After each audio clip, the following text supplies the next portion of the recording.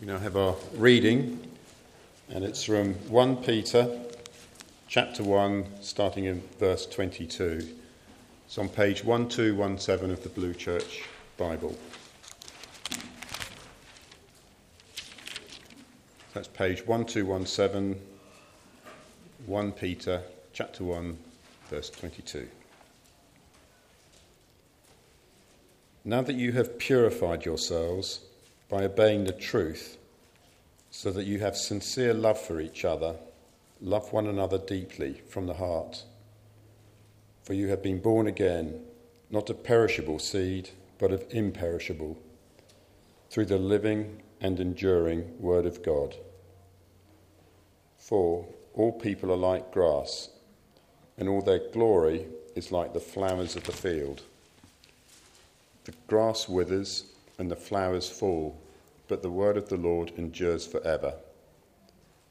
And this is the word that was preached to you. Therefore, rid yourselves of all malice and all deceit, hypocrisy, envy, and slander of every kind. Like newborn babies, crave pure spiritual milk, so that by it you may grow up in your salvation, now that you have tasted that the Lord is good.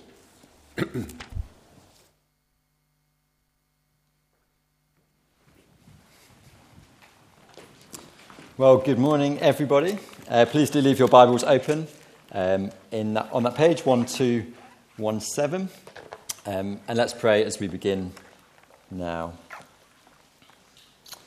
Father God, we sang in our first song this morning that your word is living and your word is sure evermore.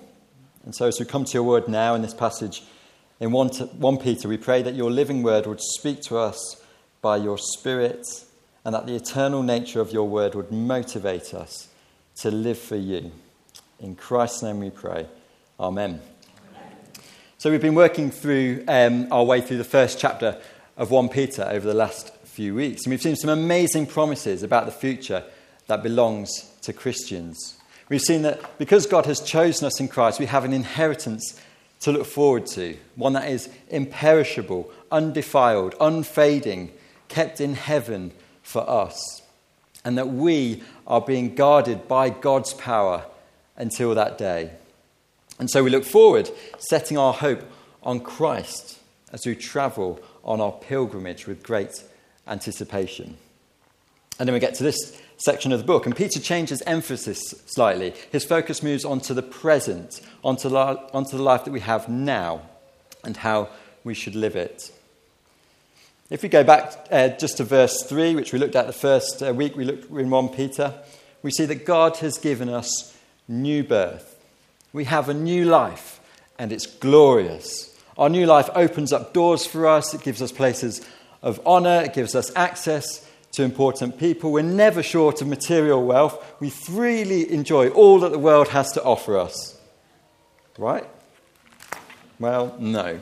We know that's not the case. We know that's not the case from our own lives and from those around us. And Peter knows this too. He recognises that his readers, along with Christians in all ages, are scattered, exiles, foreigners. We read in verse 6, they've suffered grief in all kinds of trials. And isn't the same true for us now? So the Christian life then, is it really glorious? If it is, why? Well, it's certainly not because of material wealth or high-powered friendships that our life might be glorious. No. We'll find out as we work through this passage that it is glorious because of where it has come from, the seed, and glorious in what that seed produces. Last year, the PTA at my son's school was raising money for the school. We paid £1, we got a little pot, some soil and a sunflower seed. The aim was to grow the biggest sunflower you could, hopefully the biggest in the school, and then you won a prize. Well, we planted ours. Josh didn't pay much attention to it. I watered it every time I spotted it drooping. Then I transferred it into a bigger pot, thinking it's definitely going to grow really well now. But it didn't. It was really quite a poor effort. I think it grew to about here. Got promptly eaten by slugs and then withered and died. So we weren't very good. But some of them were absolutely massive and splendid and survived much longer. They were actually all grown by the children of the competitive parents, I noticed. And the winner, if you're interested, was 2.7 metres tall, which I thought was quite impressive. But eventually, all those massive, splendid sunflowers would have gone the same way as ours did. They would have withered and died. That's what plants do. So what is the seed that gave the first readers of Paul's letter that gives us glorious new life? What causes us not to wither and die or just produce nothing glorious at all, a bit like Josh's sunflower? Why is it different? Well, we find out from verse 23. Follow along with me. For you have been born again. Okay, we're going to quickly pause there. Born again. What do we mean by being born again? Well, it's a way of explaining total spiritual transformation.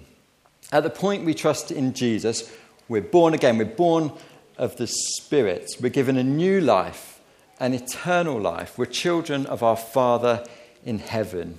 It's a new birth. But how are we born again? Let's carry on. Verse 23. For you have been born again, not of perishable seed, but of imperishable, through the living and enduring word of God. God's word brought new life.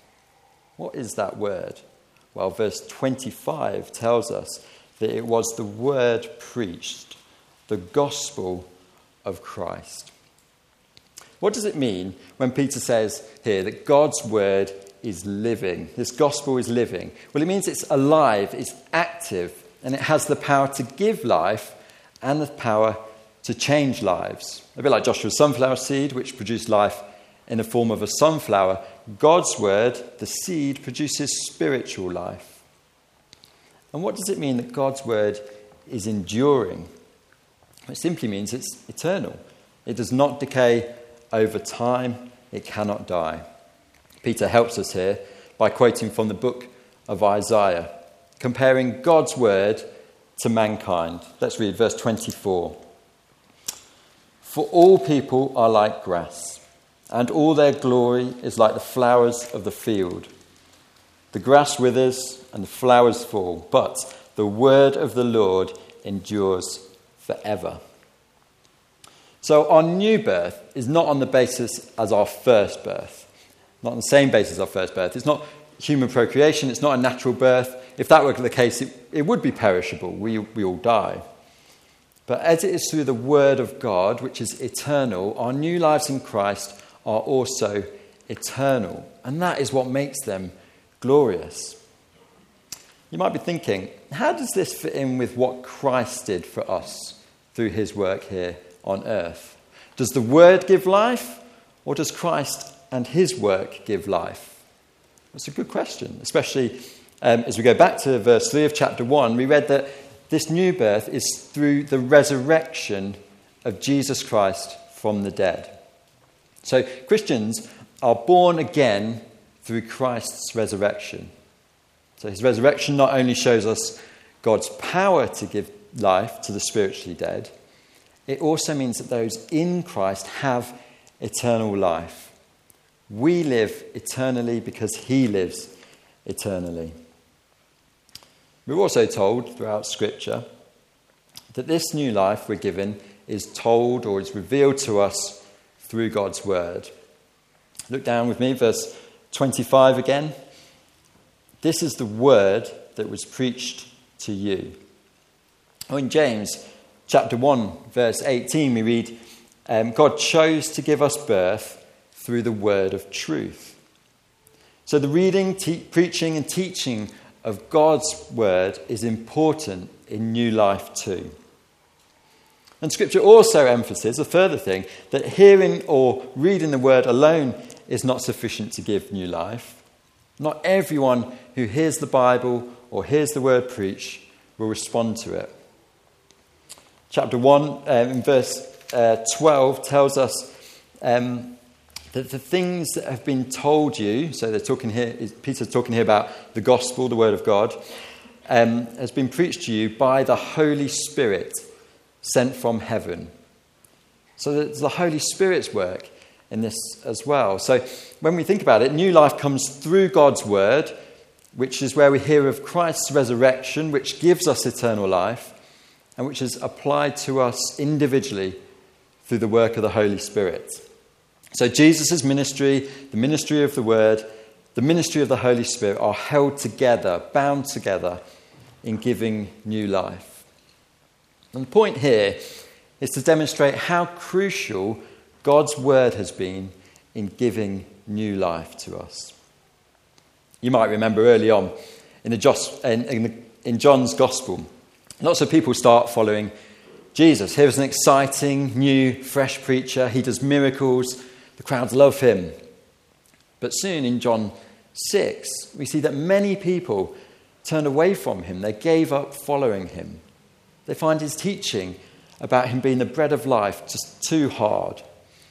And so Jesus turns to his 12 disciples and asks them if they want to go away too. And Peter, the same Peter who would go on to write this letter, answers him, "Lord, to whom shall we go? You have the words of eternal life." Peter recognizes that God's word brings eternal life. And so what a privilege for us to have God's word here. And we can read those very words of eternal life. And that's why there's such a big emphasis on God's word in our church. It's why Andrew began our service with it. The songs we sang spoke of God's word. At our prayer meetings each month, we have a Bible thought before we pray. We begin each sermon every Sunday morning and evening with a prayer that God would speak to us through his word by his Spirit. We dare not neglect the word of God, as doing so would neglect the very thing that has given us eternal life. Peter's readers, first readers, suffering, exiled, scattered, would have found much encouragement in these truths. Just imagine for a moment that you're living under the impressive power of the Roman Empire. It's seemingly indestructible with infinite resources and military strength. Yet, looking back, we know that it was not indestructible. It withered away, it died. But God's people did not. In fact, they flourished and are still flourishing in their eternal new life. And this is an encouragement for us too. In our time of exile here, as we journey on our pilgrimage towards heaven, as we face opposition for our faith, we face suffering, exclusion, we're reminded that our life in Christ is glorious and eternal because it comes from the imperishable seed, the Word of God, applied by the Spirit to us. And so we live our lives not impressed by the great power or the great wealth or the so-called wisdom of our age, but we live in the light of the eternal and life-giving nature of God's word. We live our lives in the light of eternity. When Joshua planted his seed one day after school, we knew what flower was going to grow from it. It wasn't a surprise. We didn't know how badly it was going to grow, but we did know what would grow. A question then, what flower grows from this imperishable seed, this new life? Well, Peter gives us two things: love for one another and a craving for the life-giving word of God. So, God's word brought new life, which is to be marked by love for one another. Marked by love for one another. Just follow along with me, verse 22. Now that you have purified yourselves by obeying the truth, so that you have sincere love for each other, love one another deeply from the heart. Let's dig a bit deeper into this verse. Peter is saying here that his readers are in the process of purifying themselves, of making themselves more like Christ. They're working towards their sanctification, their holiness. How? By obeying the truth, the living and enduring word of God. And what is the outcome of that? Well, they have sincere love for each other. Their new life was born out of love, the love that Christ had for them. And so it's natural for them to love too.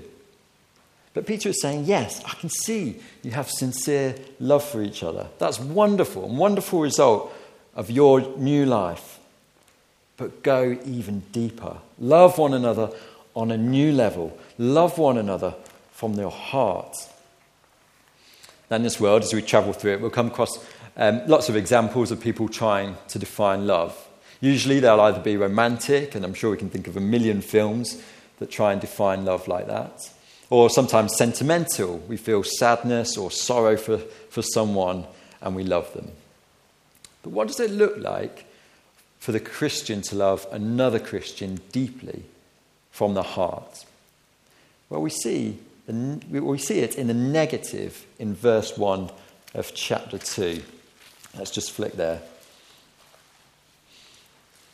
Therefore, rid yourselves of all malice and all deceit, hypocrisy, envy, and slander of every kind.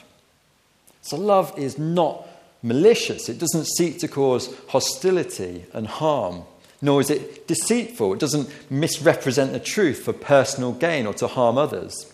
It's not hypocritical, claiming to have a high standard of love, but actually just doing the exact opposite. Love isn't envious, wishing someone ill because of something they have. It's not slanderous, speaking ill of someone. And it's obvious, isn't it, as I list those things, that all of them destroy relationships. They destroy the bind of love. They destroy communities. They're like weeds, spoiling precious life, spoiling growth, and they need to be removed. And that's why Peter is firm. He says, rid yourselves of them. Put them totally away. Take those characteristics off and throw them away like old, worn-out clothes, never to be used again. Peter's desire here is that brothers and sisters in Christ are united as one. And that follows Christ's desire. We hear Jesus pray in John chapter 17 that all believers throughout history, including us, that we would be one as he and the Father are one. And what is the outcome of that? Well, Jesus prays that the world will know that the Father has sent him, and that the Father and him love the church. They love us, just as they love each other. Simply, loving one another deeply shows an unbelieving world that we really are followers of Christ. And perhaps more importantly, shows them that the Father really did send Jesus into the world to save them. I was talking to a Christian brother a little while back, and this was part of his story of coming to Christ. He'd been to a church and was invited to spend time with a group of Christians at the church.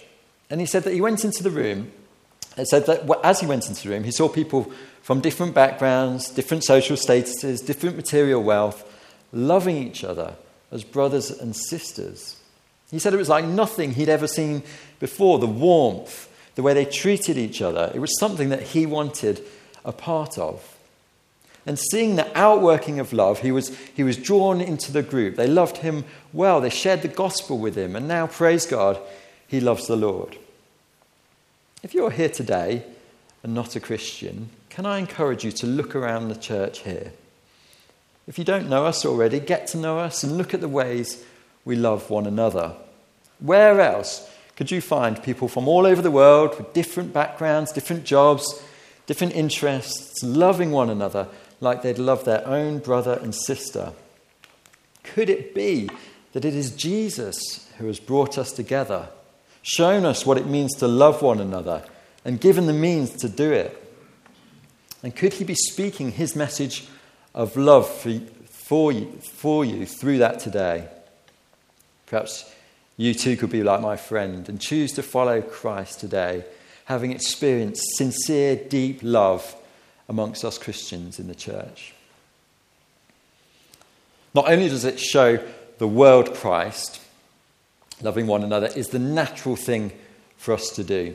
We've been born out of love. Love is in our very DNA. We love because he first loved us. And that's what Peter has seen in the lives of his first readers, and he wants them to go even deeper. Just cast your minds back to pre-COVID days when we were able to travel on an aeroplane without having to take tests and filling in paperwork. Maybe you've been fortunate enough to go back on a plane. We've not. Maybe one day. And we were, in a sense, bound together inside the plane as it flew 35,000 feet above the earth to its final destination.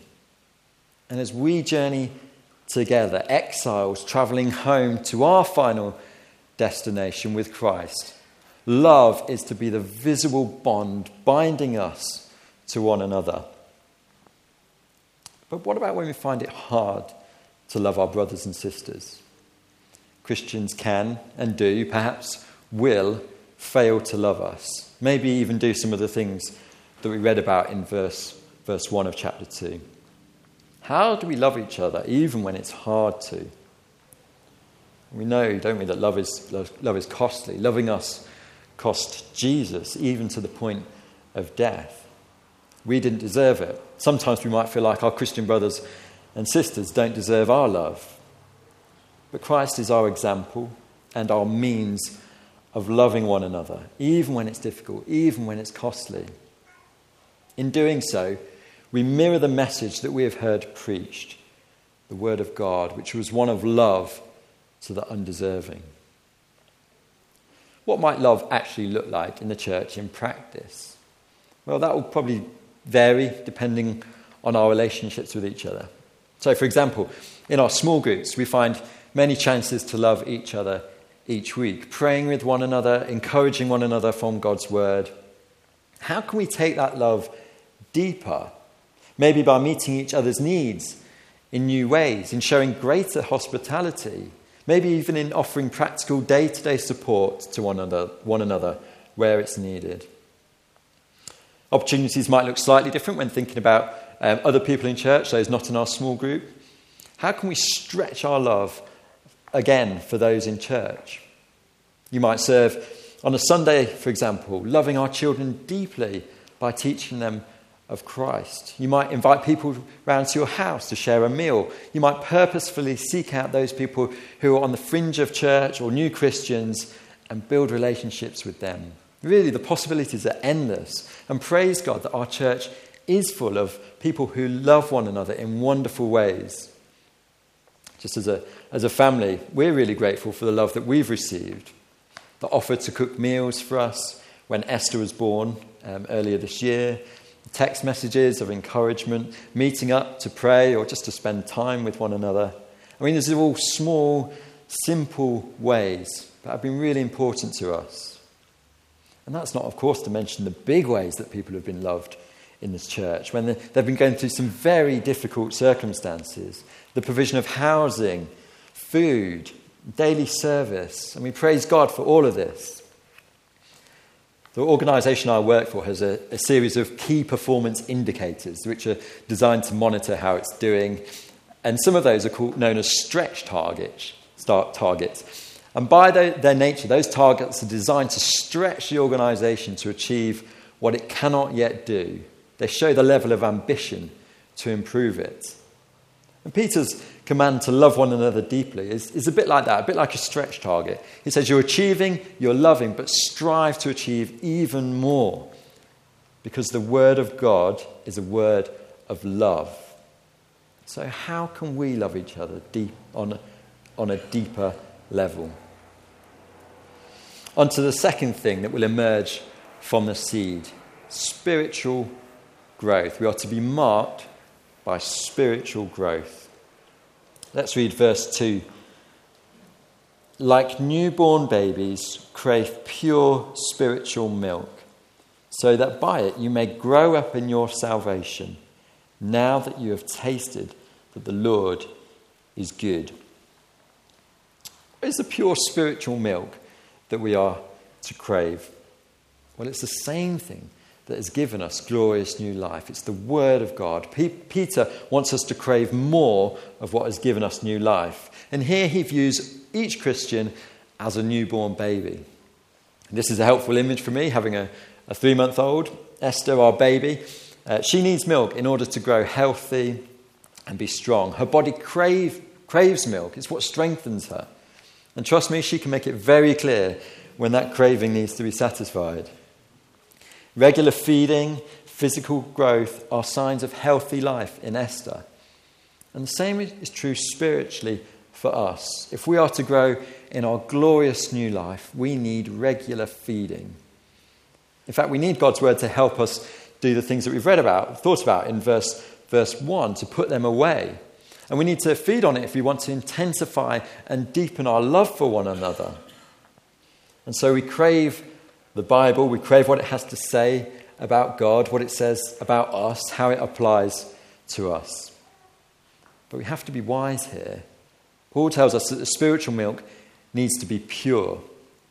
Just as a wise parent makes sure that bottles are sterilized before they use them to feed a baby, we need to make sure that our intake of spiritual milk is not contaminated.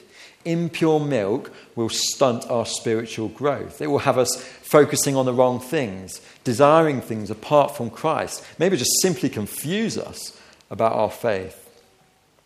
And sadly, it's so readily available. Books, podcasts, social media, TV, radio.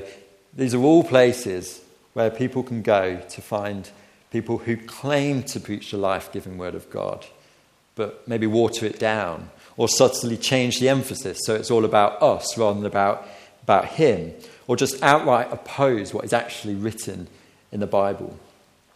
So we have to be wise to the places that we go to seek spiritual milk.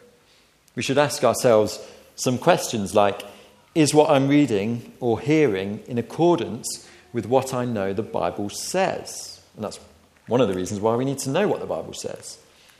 Other questions might be, is this spiritual milk more about me than about Christ? Is it helping me to set my hope on Christ? Is it helping me to live in a more holy way, to live in reverent fear? And we saw in the passage last week how important these things are on our journey.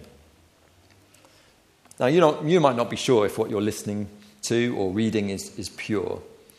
So can I suggest one of the easiest ways to find out is to speak to other Christians here in the church. Use the wisdom of your brothers and sisters to help you find and discern and enjoy pure biblical teaching. And so that is the milk.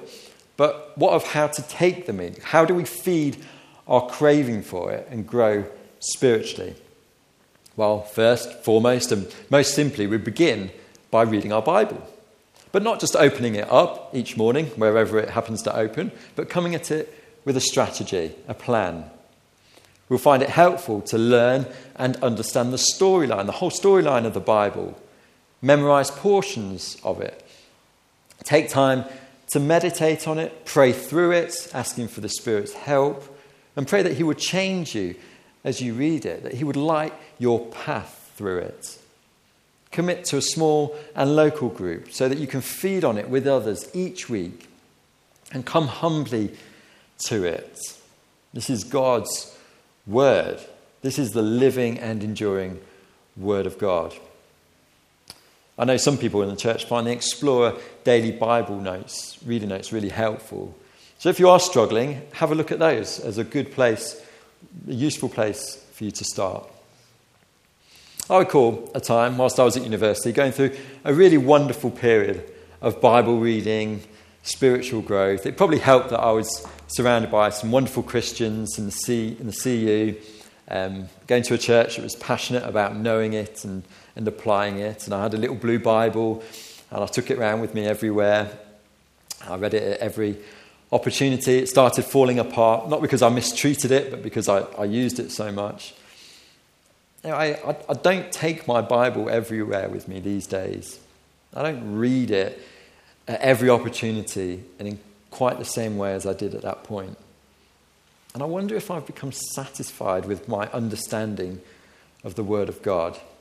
Maybe satisfied with having tasted the goodness of God in the past.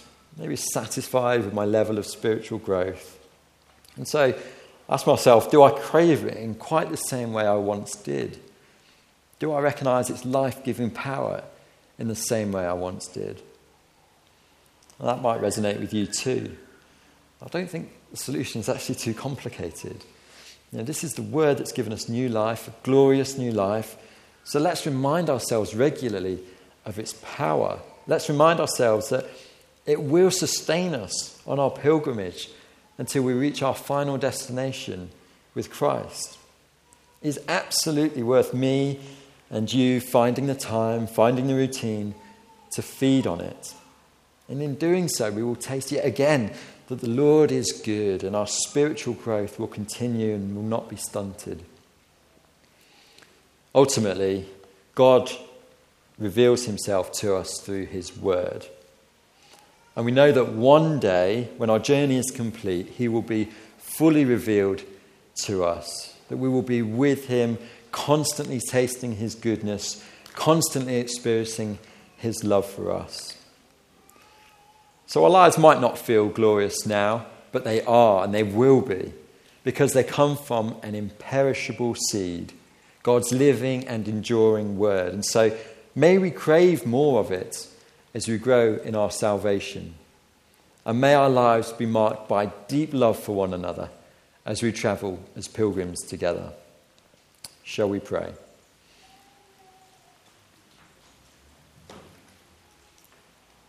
Loving Heavenly Father, we thank you that you have first loved us, and through your word we hear your words of eternal life.